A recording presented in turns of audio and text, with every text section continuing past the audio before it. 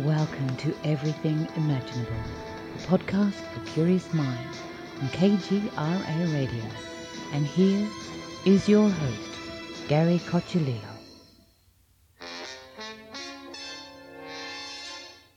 Thank you. Welcome, everyone, to another episode of Everything Imaginable. I am your host, Gary Cocciolillo. And before we get started, I'd like to thank the contributors to my show and also thank you, my listeners, for listening.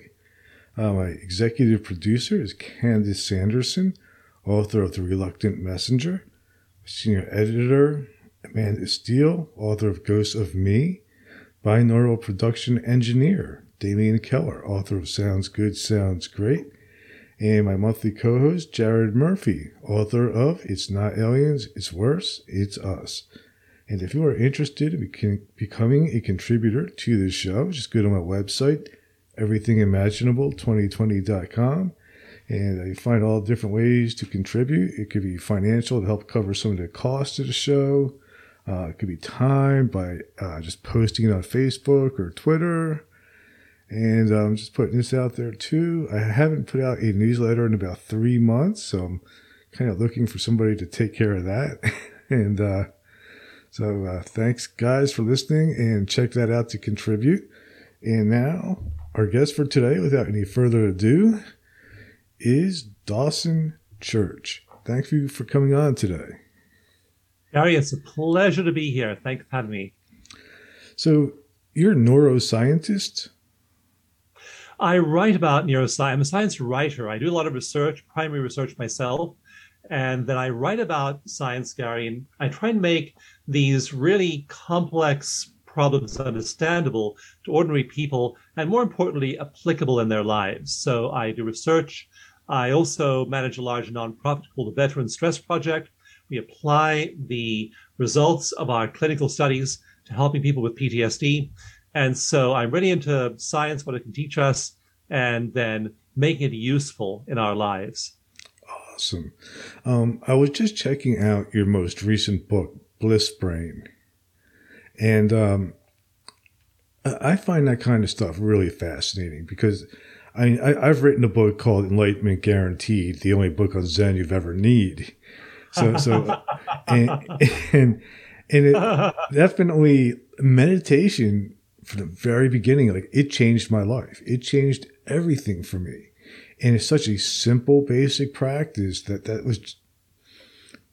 it had a profound change. And like for me, it was like almost unexplainable. But you, from the point of view that you're talking about, when you're looking at these different chemicals, neurotransmitters, and pathways, you're able to explain that in a scientific way. Yeah. And when you do, also you see which forms of meditation get you there the fastest. And there are 7 neurochemicals that people doing effective meditations are producing in their brains. There are actually more, but there are 7 markers, and they do different things. And it turns out a lot of them are things we know about already. Like, for example, serotonin is basically your satisfaction molecule. And so when you feel that sense, like you have a nice meal, and then after that serotonin kicks in, maybe you feel a little bit drowsy too, because serotonin is the precursor of melatonin, which helps you regulate your sleep. So things like serotonin we know. Dopamine is a really easy one. Dopamine is that sense of excitement, that sense of craving, wanting something.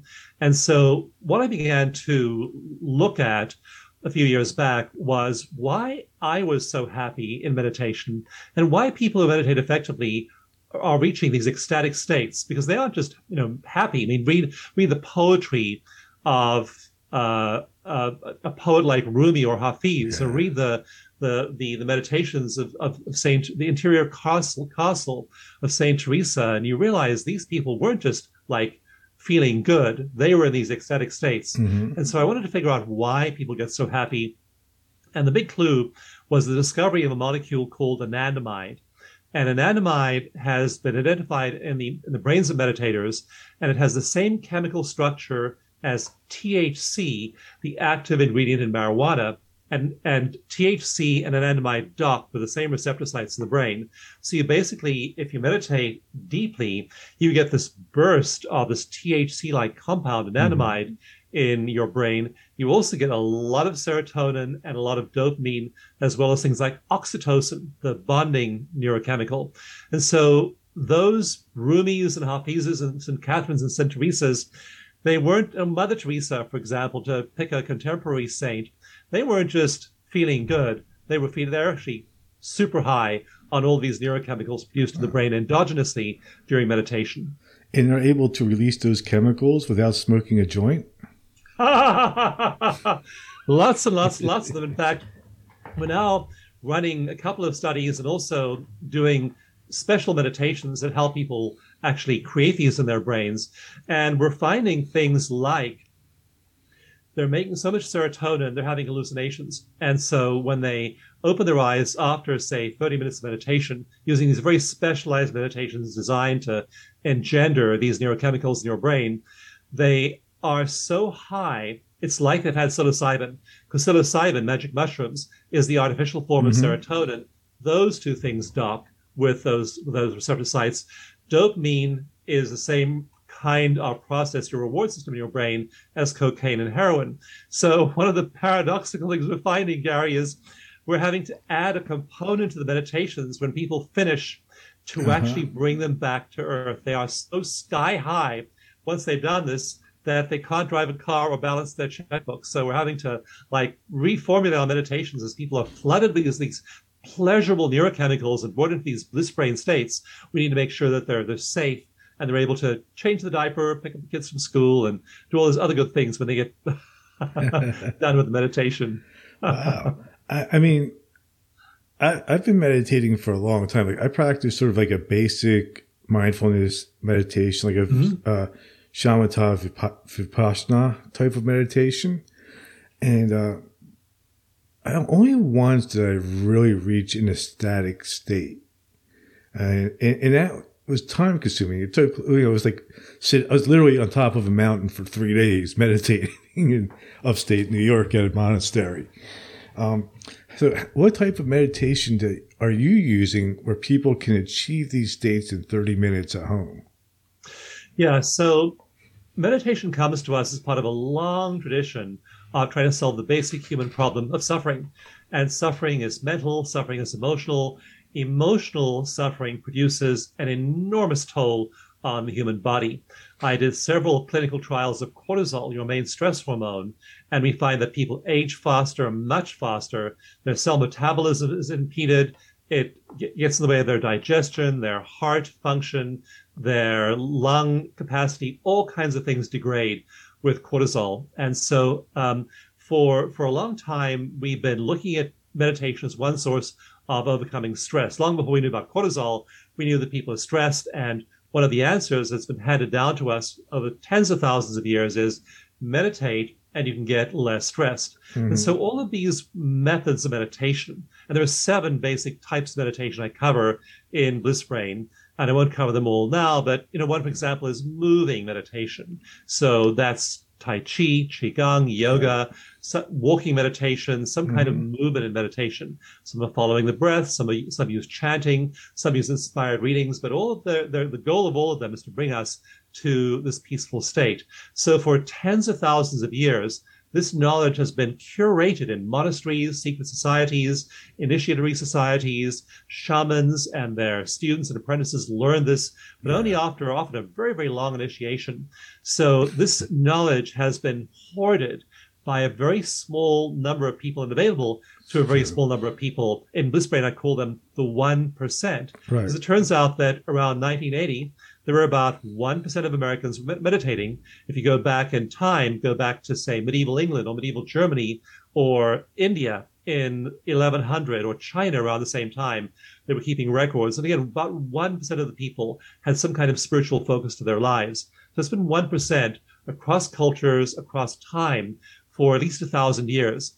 But what we've now developed over the last while, in 1929, Hans Berger, a German doctor, developed the electroencephalograph. And for the first time, this machine produced these squiggles on a piece of paper showing brainwaves. Yeah. And then later on in the 1950s, a British engineer who'd worked on radar during World War II, Maxwell Cade, applied the electroencephalograph and measured the brainwaves of masters, spiritual masters. Mm-hmm. And then after him came Robert Becker and others.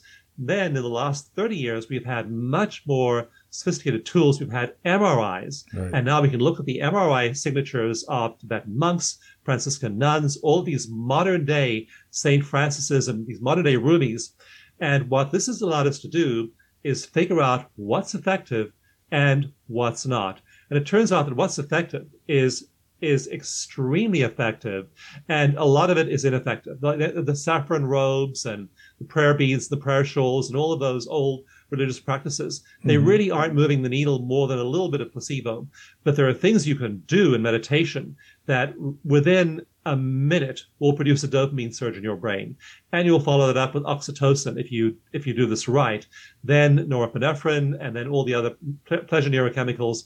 Within the first session, you're hooked. We had a lady who wrote into us who said, "My name is Tony Tombleson. You can use my real name. I'm a failed meditator. I'm stressed 99% of the time. I'm burned out on life. I'm burned out on parenting. When I sat down to do your meditation, my mind told me, Tony, you're wasting your time. You'll never get there." And then I just followed these simple steps you give on your website, and I was in bliss. In a few moments, I had tears of ecstasy running down my cheeks. So that's what now we can train people to do in a few minutes, because we use all the benefit of MRIs and EEGs to study the brainwaves of master meditators and train people like Tony to get there within 5 minutes or less. So what are some of the effective techniques? Like is focusing on the breath an effective technique? It depends on you. And for some people, the moving meditations are great. Others need guided meditations or verbal meditations. Some chanting is effective. And so what I did in 2008, in collaboration with people from the HeartMath Institute and Joe Dispenza and Bruce Lipton and several other people who were all looking at effective ways of shifting people's stress. So I put together a set of simple steps, 7 steps. I called it eco meditation. And we know that if you do eco meditation, your brain function changes within a few minutes, very, very, very quickly. You get into that altered state of a meditation master. And it's simply breathing at a certain rate, relaxing certain muscles, having certain visual images in your mind. You do these 7 things, and very, very, very quickly you're there. You can do them when you're moving or walking. You can do them when you're chanting. It doesn't matter what other overlay you place on that. But these 7 things get most people to that state really, really, really fast. And then with practice, you're motivated to do it over and over and over again, because you're experiencing these surges of all of these highly addictive neurochemicals. You want your heroin, dopamine, cocaine, serotonin, psilocybin, THC, you want that. So we find there's no problem with people doing meditation on day 2, day 3, day 17. I talked to one woman at a live workshop. She said, "Dawson, I got so excited the first time I did your meditation. I made a vow to myself I would do it every single day for the next 90 days. And I said to her, "That's great. You're getting a real practice going there. And what day are you on right now?" She said, "I'm on day 137. Because you get so addicted to feeling good, bliss brain. You're just in this blissful state every day, and you aren't going to leave. So that's the ticket. Doing effective things, and then you are motivated by the drug-like nature of these pleasure neurochemicals to keep on doing it. Interesting. Let's take an example for mixing different styles of meditation, like doing like a mantra and say visualizing some type of sacred geometry at the same time. Is that effective? We have different information processing styles. So to a person who's visual, then seeing something, visualizing something can be really, really effective. But to an auditory person, maybe not effective at all. We have people who are auditory information processors, and the visuals leave them totally cold, and vice versa. So they may need to hear gongs. They need to hear sounds. They need to have a guided visualization. For some people, words are really effective at bringing them there. For other people, they're a turnoff. So it just depends on your information processing style as to which one's effective for you. It's kind of like a buffet. You walk down the buffet line, You sample the deviled eggs, try the grilled shrimp, try the seasoned kale, and after a while you get a pretty good idea of what works for your brain. And that is then the effective meditation method that'll work for you. But the 7 steps we recommend, again, you layer into whatever else you're doing and will put you into that peak state. You're then in bliss brain. You then will keep on practicing. Interesting. Oh, one of the cool things, Gary, it changes your brain. There's one story in Bliss Brain of this astrophysicist called Graham Phillips, who was a TV personality at a TV show called Catalyst. And because he was a TV guy, he decided to learn meditation, but he also brought his whole TV crew into an advanced neuroimaging lab and had these neuroscientists measure the volume of tissue in different parts of his brain before he began the meditation process. So there he was, never done meditation, total skeptic actually. And he gets his brain measured, gets all his reflexes measured, does all these cognitive tests, and then begins his process of learning mindfulness. And after 2 weeks, he noticed behavior changes. He was more patient with people. He was a better driver. All these behaviors began to shift. In 8 weeks, he went back in the neuroimaging lab. They measured the volume of his brain again. And again, nowadays, our MRIs are so high resolution, we can measure the activity of a single bundle of neurons. They measured his brain activity, measured the volume of tissue in different parts of his brain. Some parts of his brain grew by 3 or 4% in only 8 weeks. And the emotion regulation circuit, this little circuit in the center of the brain that regulates you getting annoyed, angry, upset, miserable, resentful, whatever it might be, that little circuit in the center of his brain in 8 weeks grew by 22.8%. In other words, there's a fifth more neural hardware in that part of the brain to regulate negative emotions in only 8 weeks. So our brains are being remodeled almost from the first meditation by the quality of our consciousness. Wow. That's incredible. I mean, with results like that changes would change the whole model for psychology and psychiatry. Totally. Yeah. You'd be moving people away from, treating things with medications and years and years and years and years of therapy to meditating for 8 weeks. And we're just beginning. I mean, neuroscience research in this field is just beginning. It's called contemplative neuroscience, a whole new field of neuroscience. And we're just now figuring out the questions that we need to ask, the brain regions we need to focus on, and the kinds of studies we need to do to really get a better handle on this. But already we know a lot. And we know that if you just do certain practices and do them, again, daily for a while, that they will change your brain. I did a randomized controlled trial with colleagues at Bond University in Australia, big advanced neuroimaging lab there. And we found that in just 1 month of doing these 7 simple steps that I train people in 1 month, people had a shutdown in a part of the brain called the default mode network, which defaults to misery. Basically, when the default mode network's on, most people are in the future, worrying about the future, having regret about the past. It's just the queen of negative emotion in your brain, the default mode network. It's where the brain defaults to, and you have nothing better to do with your attention. So we found in those people, after only 4 weeks of this meditation, that their default mode network was quiet and their empathy network was all lit up, highly active. And again, their brain anatomy is now changing. They're more empathetic, they're more compassionate, they're more loving. They're way happier than they were before. So again, it does not take long. In 4 weeks, we saw these massive changes in functionality and in anatomy in the human brain. Wow.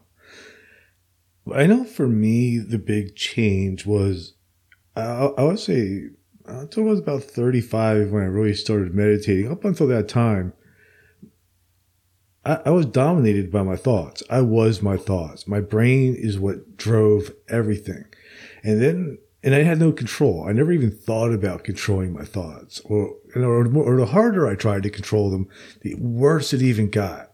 But when I learned how to meditate and learn how to sit back and just observe, sit there and just think, okay, I'm having all these thoughts, and just letting them go, and every once in a while I could maybe just focus on something positive for a little bit.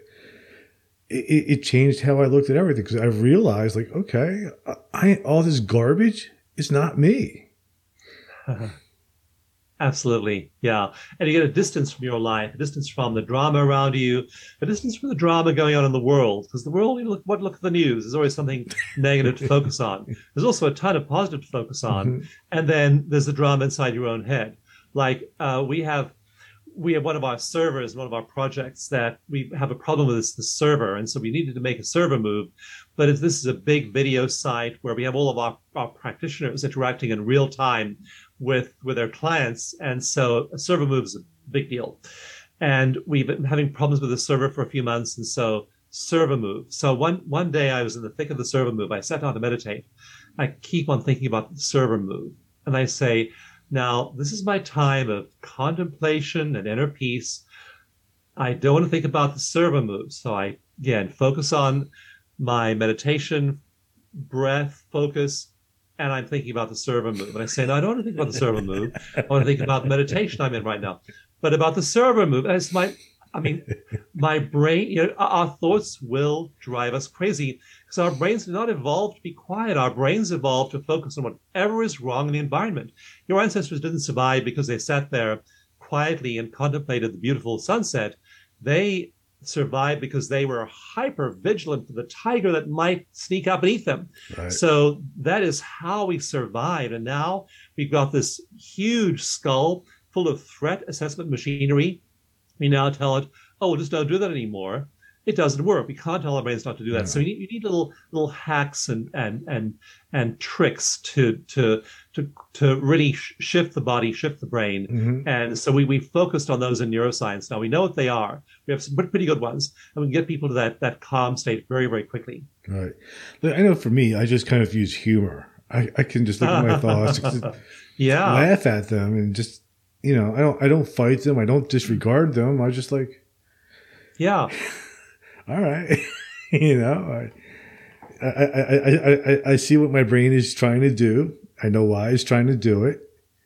And sometimes it's useful.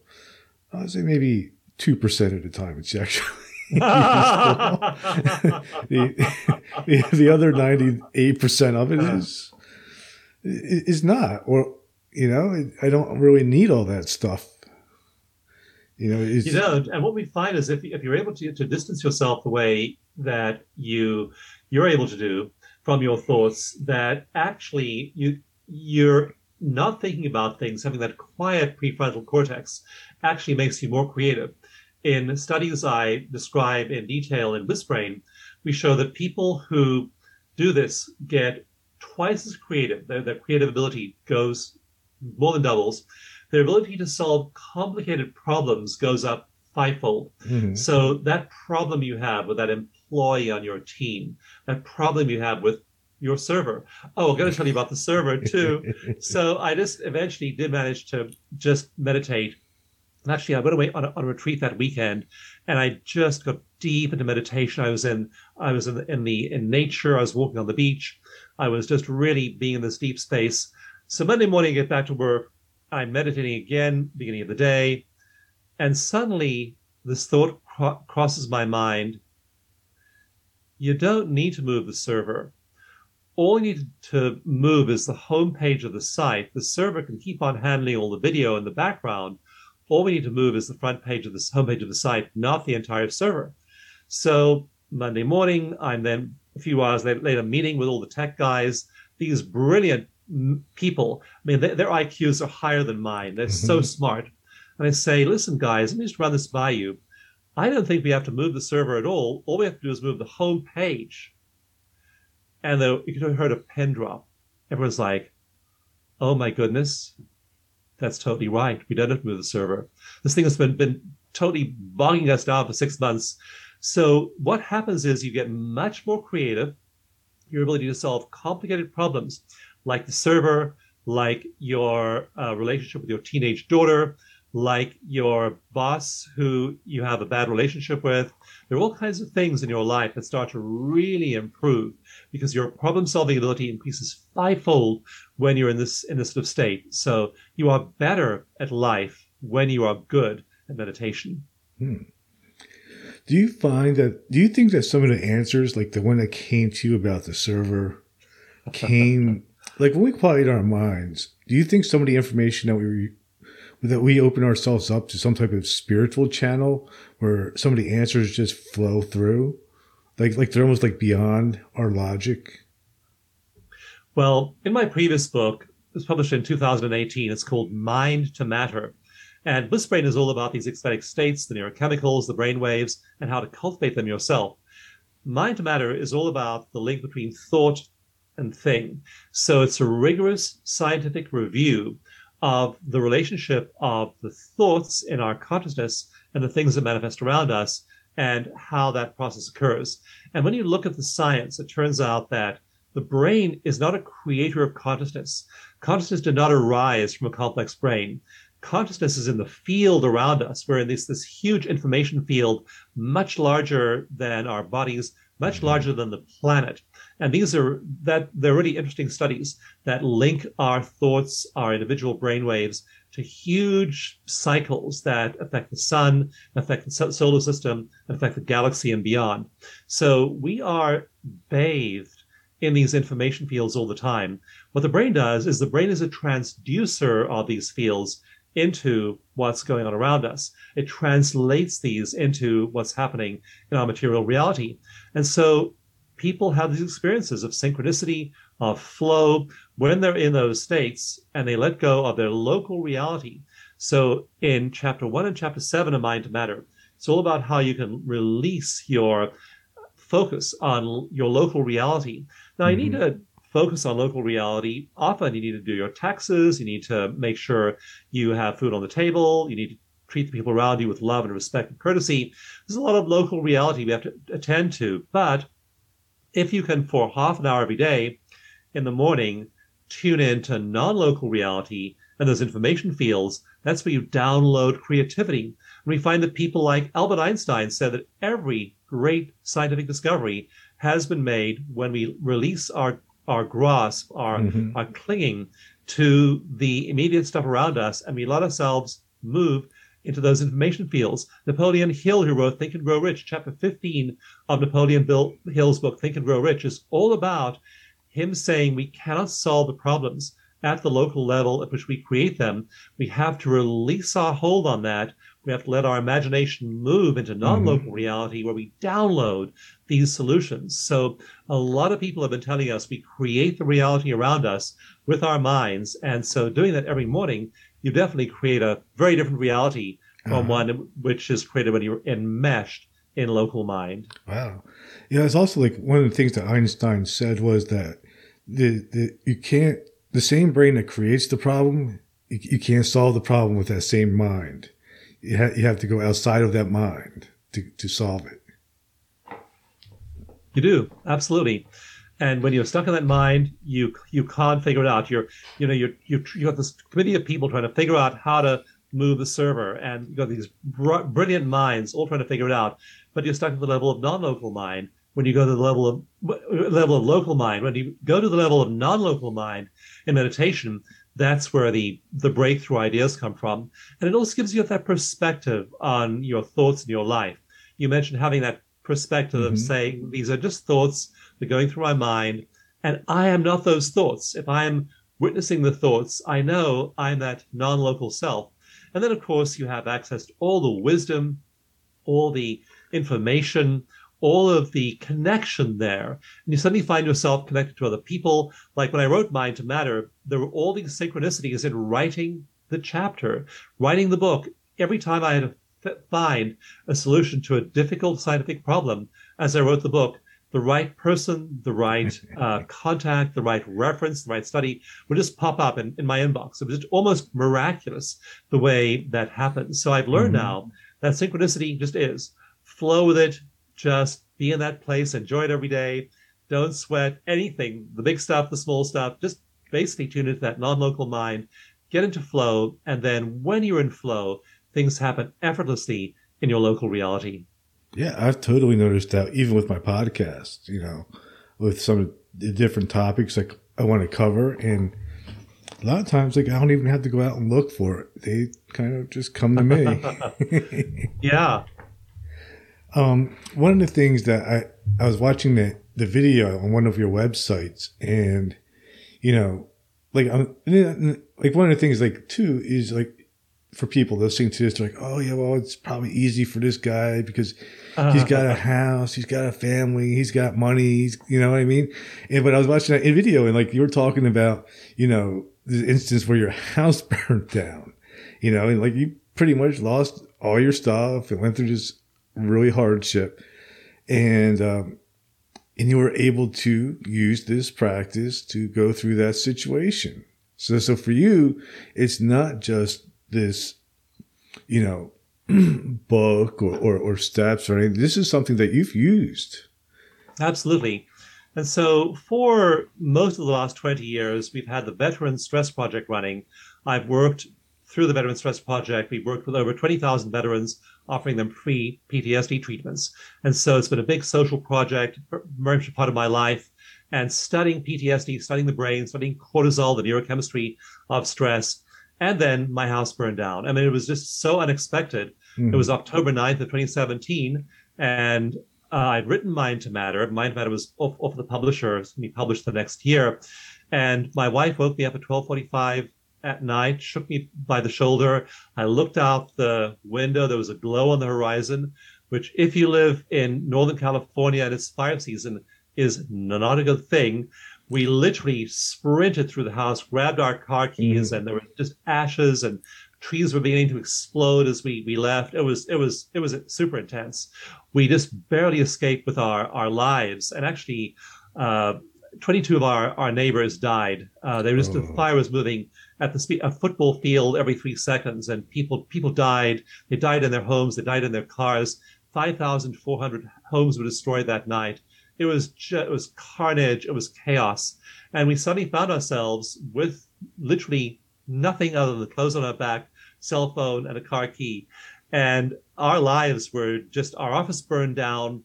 Our lives were devastated. We lost absolutely every single thing we had. And so it took us a substantial amount of time, like 2 or 3 years, to really move past it. But like the third day, I said to my wife, I said, when I woke up in the morning, I said, we have to meditate right now. It's an emergency. We have to meditate right now because we're not ourselves. We aren't in our bodies. And Gary, as we meditated on that day, we literally felt ourselves drop back in. And this is only a couple of days after the fire. Mm-hmm. And we started to see the humor in it. Just like, for example, we had a whole bunch of stuff in the garage that we hated. Some of it I was supposed to sell on Craigslist, never got around to selling. Other projects I was supposed to do, you know how it is, it's in your garage. We had a lot of 4 garages, all the stuff. It's like, the garages are burned down. I can cross all those things off my list. I texted our office manager because our office burned down and said, Heather, we've had the goal of the paperless office for the last 10 years. And guess what? We just achieved that goal. There was this single shred of paper. And so it's not like we were, lighthearted in every way. I mean, we went through periods of grief and loss and crying, and it's not. But a couple of days after the fire, we were seeing the humor in it, and so we went through this long process of putting our lives back together again, rebuilding financially, because it was devastating for us financially. By the end of the following year, we had gone through all of our savings. I'd lost all my retirement funds. Because the business was doing so badly, I had to have an operation. I mean, it was by all external measures, it was as miserable a year as you can imagine. And so what I did during that year was I was meditating every morning, going for these advanced mental states, and I was hitting bliss brain day after day after day. I was just in bliss brain every day.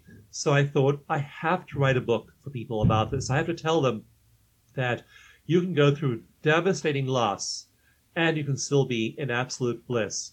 And so that's what this story part of the book is. It's also the science of how this works in the brain. These wonderful neurochemicals like anandamide, the bliss molecule, like serotonin and dopamine and oxytocin. So you're getting all this juice, and it is wonderful. And you can learn that's resilience. I mean, resilience doesn't mean no bad stuff ever happens to you. Right. Resilience means your house burns down, you lose your retirement savings, and you are a fundamentally strong person because you've rewired your brain, like Graham Phillips did, with that 22.8% increase in the size of the dentate gyrus. You now have the hardware in your brain to get you through the tough times. So like when the pandemic hit in 2020, it was like, Gary, oh, it's just a pandemic. That's nothing compared to what I went through in 2017, 2018, 2 years before. So, I think I can handle the pandemic and the economic crash. Right?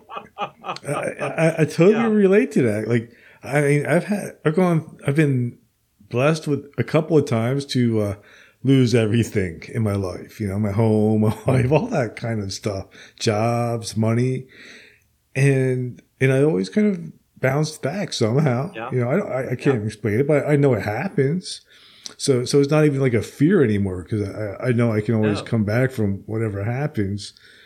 And, and plus too, like with the pandemic, I was kind of looking at it like, I used to live in New Jersey, and like during like 9/11, like right after that, our neighborhood was the one with the anthrax stuff. So we would get like our mail would come, and it would be like all burned up because they would run it through like these microwaves, and it was like people were like terrified, and I kind of compared like, well, like the pandemic happened. I was like, well, this really isn't much different than what I've already experienced. It's just fear. Once you've lived through one of those situations, then you are resilient. And you aren't just, I talk about states and traits in bliss brain. States are feeling happy or feeling resilient. Traits are you are happy, you are resilient in the form of neurological hardware in your brain. So a state is neurons firing, feeling good, feeling blissful. That's great. But when something else happens, then you lose that state. If you have the trait of happiness, you've literally built the neural wiring in your brain to where it's hardware now. So the next bad thing happens and you are able to handle it. You then know you'll come through the other end, and that makes you even more resilient. So you become more and more resilient over time. And in fact, in these Tibetan monks who spend, say, 20,000 hours in meditation, the stress parts of the brain start to shrink and atrophy. The craving parts of the brain, the parts of our brains that crave things that aren't good for us, the nucleus accumbens, that part of the brain begins to atrophy. And the happiness parts of the brain grow. So these people aren't happy as a state. Now they're happy as a trait. And that's why the subtitle of Bliss Brain is rewiring your brain for resilience, creativity, and joy. You have this doubling of creativity, you become infinitely more resilient, and you become just so happy that like you open your eyes up in meditation every day, you look around you, and you basically throw yourself into your life like a child in play. And I'm just passionate about sharing this message with people because most people, Gary, are living their lives with a little tiny dribble of happiness. And they think that their lives will get better maybe sometime in the future after they retire or something like that. But we have the capacity for enormous amounts of joy. We're letting ourselves have this much serotonin and dopamine when we can have this much serotonin and dopamine. And it is wonderful to let yourself just flow with overwhelming joy, creativity every day. We are capable of much higher states than possible. Being a scientist, I measure them. And the number is 7. We can get 7 times as happy measured by brainwaves as baseline. So most people are allowing themselves a little more happiness. You can become, research shows, you can be 7 times happier than you are today. Right. It's like I was doing an interview this morning, and the guy was like a motivational speaker for corporations, and I was talking about happiness versus success, and how I think it's Nepal is like the happiest Yes. place in the world, and most of them are monks, right? And they live very, very simple, basic lives. You don't need TV, you don't need all this nonsense. They just have the basic stuff, and they're happy, And I guess the point I was trying to make with him was, happiness isn't success. Happiness is happiness. Success is happiness. Yeah. Success is happiness. Yeah. Yeah. Absolutely. And I met literally one billionaire with a B and many multimillionaires who are not happy, not very happy at all. And I met monks who have nothing. Some of those people in Nepal are living on $5 a day, and they're just in these ecstatic states. And it's not as though money is bad. You don't want to aspire to having an impact. Like I mentioned, I do the Veterans Stress Project, and it was really hard at first to get that project going. Now we treat thousands of veterans a year. It's rolling, but you do stuff in the world. It's not like you go to this ivory tower and just have a nice time. That was the way we did things like 100 years ago, 1,000 years ago. You'd go out of the marketplace into the temple and spend the rest of your life behind closed doors, eating rice and meditating. Now we need social justice. We need to be there addressing racial inequality. We need to be there to be addressing income inequality and political inequality. I mean, there are great problems. Climate change. Mm-hmm. So we're not like in an ivory tower just strumming a harp and saying all is well. We are activists as mystics, but we are mystics and we are happy. We bring that activism to our work. One of the reasons why many people try to get something like the Veteran Stress Project started around 2006, 2007, when we began. There were like 5 other projects like ours that tried to get going. And all of the other people doing it were unsuccessful, and we were too. The first few years, like now if you go to the Veteran Stress Project website, it says we treated 21,117 veterans over the last decade. But the first year, the number was 12. We had 12 therapists and we had 12 veteran clients that first year. It looked like an absolute flop. We just kept on going. And part of it was spiritual. We just weren't involved in the drama of failure. Mm-hmm. Winston Churchill defined success as the ability to move from failure. I don't know if I'm mimicking. Success is the ability to move from failure to failure with undiminished enthusiasm. And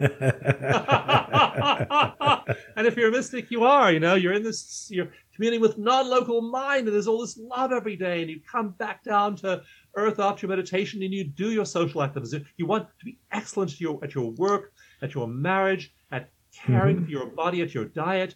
So sure, you're a mystic, sure, you're out there with the universe, but you are really grounded here as well.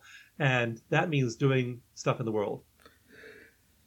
Do you think a lot of unnecessary suffering is caused by materialism, and that simplifying your life and communing with nature more a useful way to reconnect and reprogram the brain also? It's essential. Even research shows that being in nature shifts the expression of genes. So my first big best-selling book in 2005 was called The Genie in Your Genes, all about epigenetics and how consciousness changes gene expression. And nature, walking on the beach, literally is dialing up the activity of certain genes. But one cool study published last year found that for urban dwellers, people who live in New York City or Chicago or Waco, Texas or San Francisco, if you just go take a walk in the park for a couple of hours, but do it as a vacation, treat it as a break from everyday affairs, that dials up those genes as well. So absolutely. And you want to do things deliberately to invoke these states, and you want to do them regularly. So have regular retreats. I know my retreats are all on my calendar going 2 years into the future. Mm-hmm. And somebody says, can you do a show on those dates? The answer is no, I'm on a retreat. I just finished a 2-month retreat in Hawaii. I was working on a new project to do with a new kind of neuroscience, new project. And but I took a 2-month retreat, deep meditation every day, time on the volcano, time in nature, time in the rainforest, time on the beach, time communing with non-local mind, and you're faced with some knotty problem in your life. You commune with non-local mind, and suddenly your local life, Gary, gets way easier. And time and nature is an essential part of that process. It's huge. I mean, just a simple example for me, just for today. I'm doing 4 podcasts in one day, and it's my day off from work, and people always are like, how do you do that? How do you do that? But like right before I got on with you, I was just between podcasts. I was sitting out in my backyard, and we have like these bluebirds. They come every year, and they make a nest in this little birdhouse that we have, and we watch them fly around and feed their babies and stuff. And like 10 minutes of that, and I feel like a new person. I'm like, phew, that was cool. That's not hard to do. No, it didn't cost me any money or anything. Yeah, we think we need the big elaborate vacation or a lot of time, and then just becoming mindful and tuning into the simple things about your life, and a relentless focus on the positive. What are the positive thoughts? Because again, our brain has this thing which psychologists have measured since the 1930s called the negativity bias. Mm-hmm. Just like your ancestor had to pay close attention to the bad stuff, the maybe tiger in the grass, rather than the good stuff, the sunset. So we have our brains wired to pay attention to the bad stuff. And when there's no actual bad stuff around, there are no tigers around.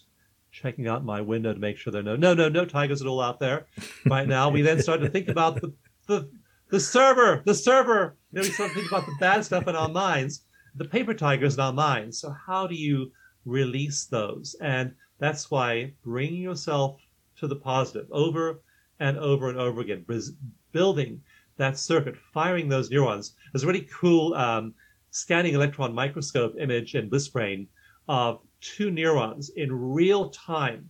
Now, this is real-time actual neurons, and you see them, and they're firing together, and they're at opposite ends of the screen like this, and you see them growing together, and after a few moments, they touch, and then they intertwine like this, and now they wire together, and the whole process in real time took 12 seconds.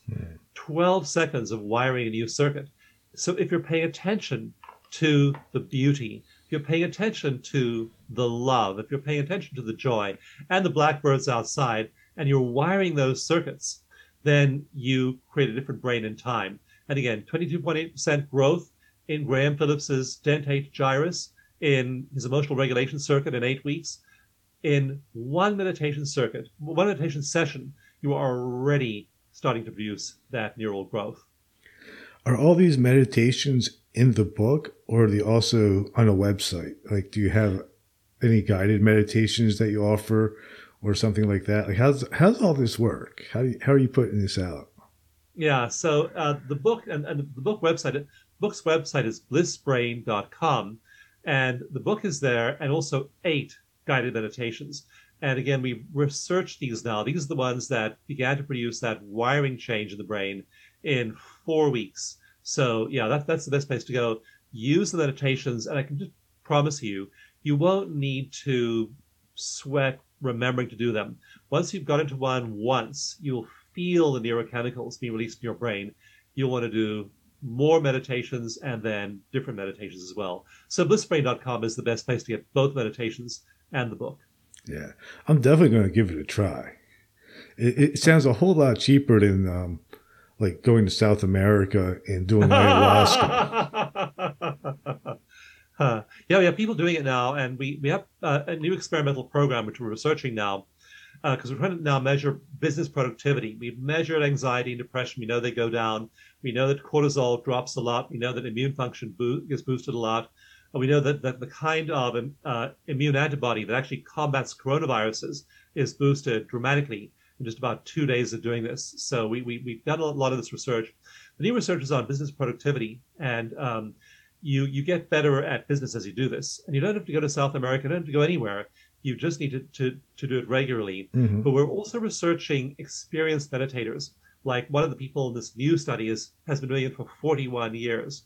So can doing this little hack improve the meditation of a 41-year, 4 decades of meditation? And the answer is yes. Other people are novices. They've never been able to succeed at any meditation style they've tried. And they try this one and they find they're there the very first time. So it's effective both for novices and for experts. Wow. That's incredible. Do you think that meditation can result in miracles? Like in the book Autobiography of a Yogi by Yogananda, like he goes through all these different teachers and all of them have their own different type of thing. Like one guy can levitate, one guy can be in two places at one time, one guy can go without food for like 10 years. Do you think any of those things are possible through meditation? Those are called siddhis in Hinduism. Mm-hmm. And what teachers recommend is ignoring them. And you may find you start to have psi phenomena, PSI, and those things like clairvoyance, telekinesis, telepathy, synchronicity, and so on happening. So a big study done in 2019, published in 2019, big high-level study of meditators found that they have more of those in their lives than the average person. And the more they meditate, the more of them they have. So you might well start to find a lot more psi phenomena, not necessarily not eating for 10 years, but you might find, for example, you can tell what other people are thinking. You might find you think of a friend and that friend phones you right that moment. You get an email from somebody who hasn't been in touch with you for 10 years. So you'll find more of those things happening. And there's actually really good science for why that happens. You'll have more of it. But what we recommend, what the really authentic teachers recommend is ignoring those siddhis, because a lot of people get all into them. They say, oh, well, look, my teacher can. In fact, there's a story I tell in Mind to Matter about these two groups of disciples, and they were having an argument about whose meditation master was the most advanced. And the one group said, well, our meditation master is the most advanced because he can levitate and he can teleport and he can bilocate. And the second group said, oh, that's nothing. Our meditation master can do much more advanced stuff. The first group was, huh? What's more advanced than that? Second group said, oh, our master, he eats when he's hungry. He sleeps when he's tired. And he drinks when he's thirsty. It's not about teleportation. It's about being here now, being a loving person, being a compassionate person, being there in your body and for your body, for the people in the world around you, being useful here. It's not the siddhis, it's the day-to-day life. That's the real important thing. In fact, when we measure meditation practitioners, there's a kind of a jargon in the measurement trade: eyes open and eyes closed. Mm-hmm. And you can close your eyes, meditate, and you can reach this elevated state of bliss brain. I mean, there are people who will look at their brain scans in an MRI or an EEG, and they will blow us away by what they're capable of doing in terms of brain waves and brain states. But we actually are much less interested in that than we are in eyes open. And if we can train a person to be in that state, eyes open, mm-hmm. that is where the rubber meets the road, because you want to be in that space. Meditation training is only to get you to the point where you can do it with eyes open. And so these great masters, their eyes are open. They're mm-hmm. washing the dishes. They're cleaning the poopy diaper. They're walking mm-hmm. the dog. And they're in bliss brain. Yeah. That's the goal of meditation. Meditation is just a tool to get you there. After a while, it's training meals, you throw them away, and you're in daily meditation all the time. Mm-hmm. Now, I don't want to present this as being like, something that's happening in 2 weeks. This is an advanced state and for advanced adepts. But you can start to feel what those brain states are like within a few minutes when you meditate in these deep ways and release those neurochemicals in your brain. Mm-hmm. Yeah, I mean, that brings two things to mind for me. One is my first meditation teacher. She was a Tibetan nun, and she taught meditation with keeping your eyes open, like soften your gaze, but keep them open. And then there was another group of monks that I would go hang out with. They were from Sri Lanka, and they would close their eyes. But those guys would also by the end of the meditation, they'd be like laying in the corner sleeping. They were pretty funny. But there's like, the two different ones. And then there's, in Zen is kind of like what you're talking about, where meditation could be washing the dishes. It could be, waxing the car. It could be doing whatever. I could be doing this podcast, could be a type of meditation if my full awareness is in it. Yes. Yeah. And your whole life is meant to be that way. And then you also have a much, much, much better life. You aren't tormented by fear and doubt and uncertainty. And even when everyone else around you is, you find you are this rock solid being in consciousness, because your whole sense of who you are comes from non-local. You know you are the universe. You know you are infinite, and you are simply living this finite life for 60 or 70 or 90 or 110 years, however long your lifespan is. But you know that that's not who you are. It's just kind of clothing you're wearing for a short while. Your real being, your real presence is that infinite self. And when you live as that infinite non-local self, inhabiting a local body for a while, it's a whole different perspective. And, you may get sick, you may lose your house, you may lose your money, bad things may happen, good things may happen, but you're not the drama. And you're certainly not the drama in the world outside of you. So when all these things are going on that are disturbing other people in the world outside of you, you have this core. And again, that's resilience. You want to have that core knowing of yourself as infinite. And then you do that not just in terms of a life. You do that every day. Every morning you let go of that sense of local self and spend half an hour, maybe 45 minutes, just bathing in the infinite. And that reminds you that you are that self. And then that's the perspective from which you live your local life. So all the things that used to disturb your emotions just don't anymore. And you become emotionally stable. And again, that's when you've established this trait of being in that compassionate, loving, joyful place. And again, we're seeing brain changes happen, and that brainwave of happiness increases 7-fold, 700%. People are far, far, far happier when they're in that state, and anybody can do this. So this is really, I think, where we're meant to all be going. And the quicker you get there, the longer the life you have in that happy space. Yeah. I like that perspective, and I totally agree that, we are not our bodies, and simply just because of that, it really is the end. It means there's nothing to fear.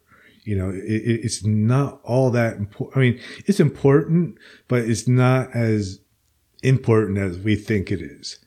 And it's kind of funny, like you were mentioning synchronicities. I was doing an interview, the one before you, and she was in communication with an angel called Metronon or something like that. I forget the name. And she was very serious, and she was talking about like her purpose. This angel came to her and told her her purpose in life is to raise everybody's vibration. And I was like, and she goes, you know what your purpose is? I said, yeah, my purpose in life is just to have fun. I said, I just came here for the party, because to me, I think that's the most healing thing. And you find laughter and joy just permeates your life after a while. So absolutely, you're just playing. That's why I think of that image of a child at play. Watch kids, watch babies. They just love, they play, they just are in that space every day. You don't have to train them to be in that state. Babies laugh something like 600 times a day. Adults laugh around 20 times a day. Like, what goes on to make us think life must be so serious? It's not. And we are meant here to be playing. Some things don't work out, Some things don't work out well, and you just play anyway. And the other thing that came up in that conversation was she asked me, goes, well, how can you have that point of view when there's so much negativity in the world and on social media and on the news and here and there? And my thought was like, well, maybe there can't be such a thing as negativity if it's all coming from the same source. I think that social negativity and the news is our collective expression of our individual psyche. Mm-hmm. So as individuals, our brains are trained to look for threats, and that's how we survived. And as societies, as groups, we learned that as well. So if, to go back to the Paleolithic era, we'll go back after the last ice age in Europe 20,000 years ago, there were small groups of human beings, Homo sapiens, competing with other predators, other groups. Neanderthals were still around then, and they were trying to figure out how to survive in this environment. And so our media and our social experiences are often about survival, and we would band together in the olden days to help each other survive. Mm-hmm. And so banding together and looking for the bad stuff is natural. And who's the threat? Who's the enemy? Well, are these the Neanderthals? We have to demonize other people. These are all behaviors inherited from the past. But Gary, we have to rapidly, as a species, grow beyond this and embrace a different way of being, where we aren't reenacting these old survival dramas, because they're going to kill us. If we keep on fighting among each other, fighting among ourselves as a human species, we have to learn to collaborate to solve great problems. At the end of Bliss Brain, I have things like maps of Florida, map of Florida today, map of Florida in 2050, if current ocean modeling predicts what will be around in Florida in only 30 years' time. And it's not much. Pretty much everything south of, like Vero Beach is gone underwater. So that's one problem, climate change. And we need to solve that as a species. Things like income disparity gaps, the poor people and rich people, they aren't sustainable. So how do we solve that? All the social justice activities we have to do. So it's really important that we transcend our tribal conditioning. It's what we were, what worked for us to survive after the Ice Age. It's what's killing us today. So we have to make a huge evolutionary leap. And the good news is with our brains evolving, we can. So I mentioned the 1% throughout history focused on spiritual growth. Between 1980 and 2004, that rose to 4%, quadrupled in only 25 years. And by the last couple of years, it's up to 14%. So it's rising dramatically. Wow. A lot more people are like this, and they're experiencing that creativity, that resilience, and that joy. So I end Bliss Brain on this incredibly powerful, optimistic, data-driven note of saying we are destined for a remarkable future of thriving as a species, and the planet thriving along with us, because we're going to solve these problems as all these creative, resilient people and these new brains come online. We're changing our brains in real time. I mean, we didn't even know that in science 20 years ago. Now we know. We are producing substantial brain change quickly, and we're getting all this leverage over the major problems of the planet. Yeah. I think the solution for all these major problems is actually kind of simple. I think would take two things: elimination of money and elimination of ownership. If we got rid of those two things, everything would become pretty equal. It would level the playing field. Yeah, and so we're going to see social change, and we're going to see, of course, we know we're in the middle of huge technological change, but we're going to see huge social change as well. And it's hard to predict which direction it'll go. Right. The more people are available to that non-local awareness, and then bringing those non-local ideas into awareness, the better. Like just one example, I'll mention two examples. One is carbon sequestration. We know we have to get carbon out of the air. And there are plants in operation right now that are giant turbines, and they are sucking air in and shooting it out the other end, carbon neutral. And they're making bricks out of this carbon, building materials out of carbon. These plants are around right now, and if we have enough of them, we can make a dent in carbon in the air. Another example is the Trillion Tree Project. And this has been endorsed by a lot of corporations, been endorsed by a lot of governments. And essentially, there are 2 trillion trees on Earth. If we had another trillion trees, we would bring carbon levels down to the level of pre-industrial revolution levels very, very quickly. So how do we plant 1 trillion trees? And there are some very smart people who are devoting their minds to this problem and a lot of money going into the Trillion Tree Project.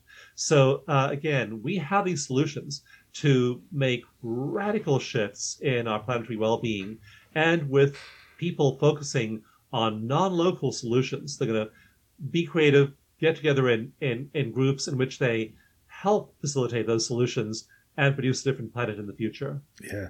One of the ones that I kind of like too is algae.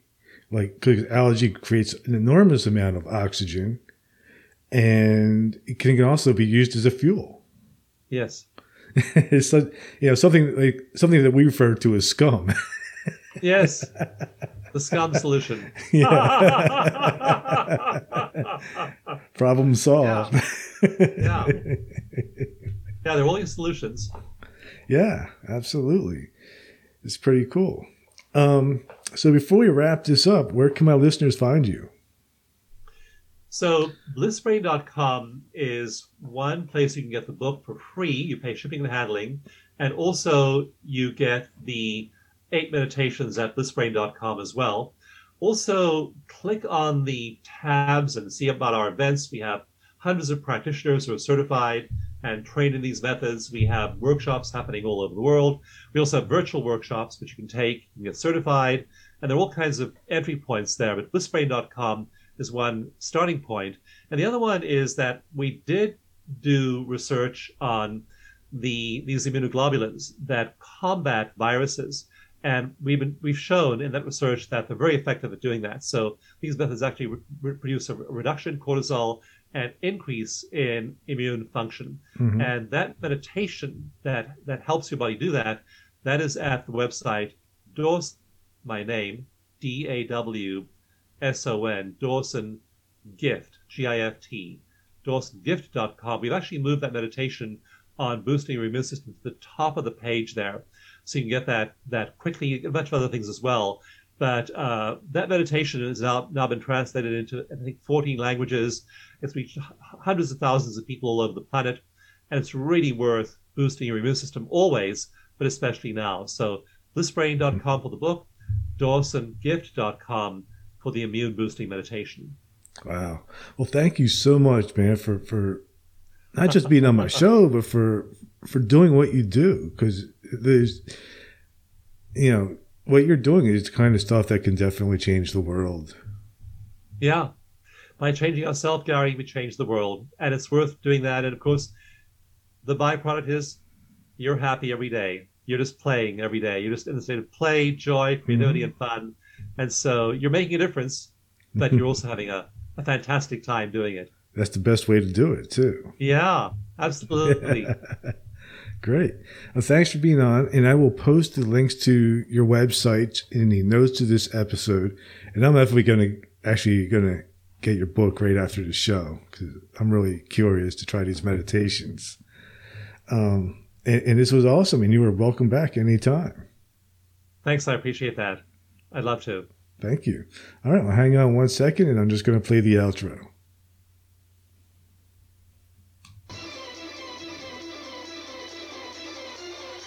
Thank you for listening to Everything Imaginable on KGRA Radio. You can reach Gary at everythingimaginable2020.com or email him at everythingimaginable2020@gmail.com. He's also on Facebook, Twitter, Instagram, and LinkedIn. You can buy t-shirts, coffee mugs, and other merchandise to support the costs of producing this podcast. Click on the merchandise link at the top of his page, www.everythingimaginable2020.com. Oh yes, I almost forgot. You can buy his book, Enlightenment Guaranteed. It's the only book on Zen that you'll ever need, and it's on Amazon. It'll change your life, because remember, everything that exists was first imagined. Hey, if you loved what you listened to, don't forget, rate, review, and subscribe.